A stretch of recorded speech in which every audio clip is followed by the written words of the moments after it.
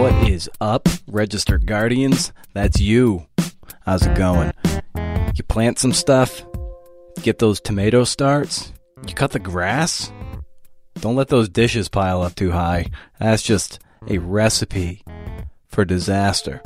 This is LTE, podcast brought to you by the RG Opinion page. LTE stands for Letters to the Editor, man. I'm your host, Brendan O'Mara. Hey. I edit this sucker, and we're really leaning into this sucker right now. And for this week, unfortunately, my guest and I couldn't coordinate, so I'm going to the prom solo. I'm going rogue, man. What does that mean? Well, for one, I'm going to tease my new Sunday column right here, right now. I'm not going to read from it. I'm just going to give you a little something. Since we unfortunately had to fold the RView editorial, happens, it's important to me to still have an RG voice on the page. Honestly, I'm a bit terrified of it and filled with quite a bit of anxiety, which is why I know I need to do it, right? I mean, if things don't scare the crap out of you, then it's not really worth doing, if you ask me. So I hope you'll come along for the ride. Of course, all my contact info will be there. You can reach out, because I'm sure you will. And you can always ping me on Twitter, at Brendan O'Mara. Follow the RG Opinion Instagram account, which is starting to ramp up and get pretty rad. That's registerguard_opinion. Pretty fun. Put out some writing tips here and there. I'm trying to make that like a Monday thing. Do a little video.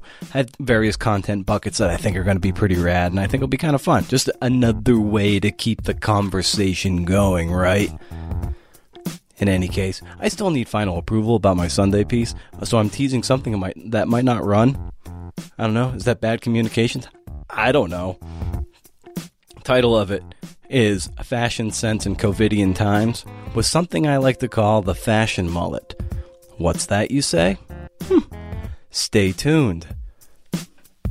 But in the meantime, there's no guest, so I figured I'd read a few LTEs for this LTE podcast. I mean, why the heck not? So here's one that's going to run in a few days. It's from 10-year-old Bella Corrette. Oh, you know what? Here's the thing. Before I read it, if you're looking for something, really fun and kind of cool to do with your kids, why not have them read something in the paper, something that's appropriate for their age, something that sparks an opinion, and have them write a letter to the editor? There's no guarantee that it will publish, of course. I have to always say that to everybody. It's not just hit comment and publish on Facebook or something. They do get curated.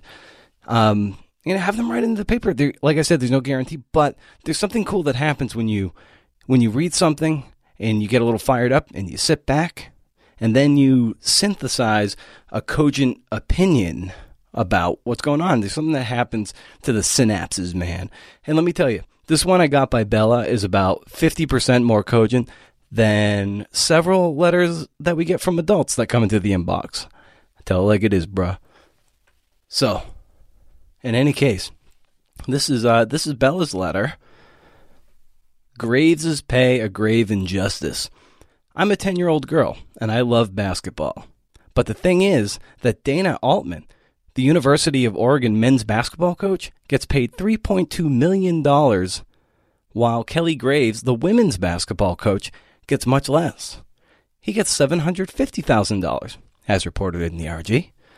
I don't think that's very fair. What's the difference between men and women's basketball? Are the men better? I don't think so. The Oregon women's basketball team made it to the Final Four last year and made history. I bet Sabrina Ionescu, Satu Sabali, Ruthie Hebard, and Erin Boley together could beat most men's teams in the country. I think that the payment should be fair and equal to the women's basketball coach and the men's coach. Signed, Bella Corrette.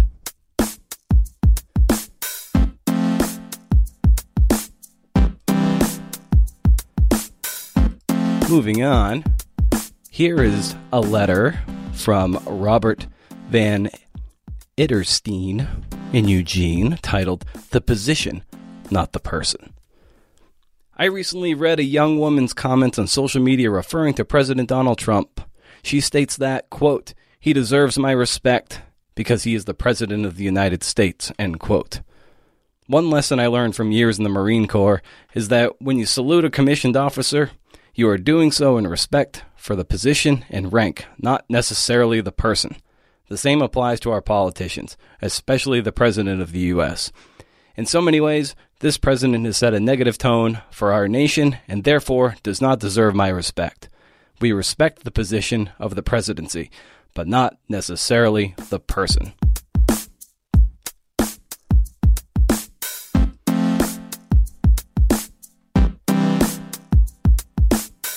And one more letter, this one from Barbara Miller of Eugene, titled, West Point Graduation is Unnecessary.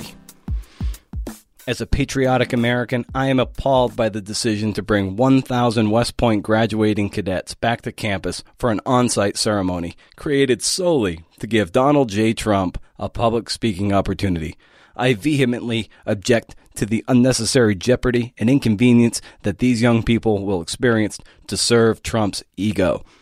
The families of the soon-to-be lieutenants will be excluded from this momentous event due to the COVID-19 pandemic and its risks. The graduates traveling from all 50 states and U.S. territories will be put through unnecessary risk, including air travel, enforced quarantine, multiple health screenings, and social distancing.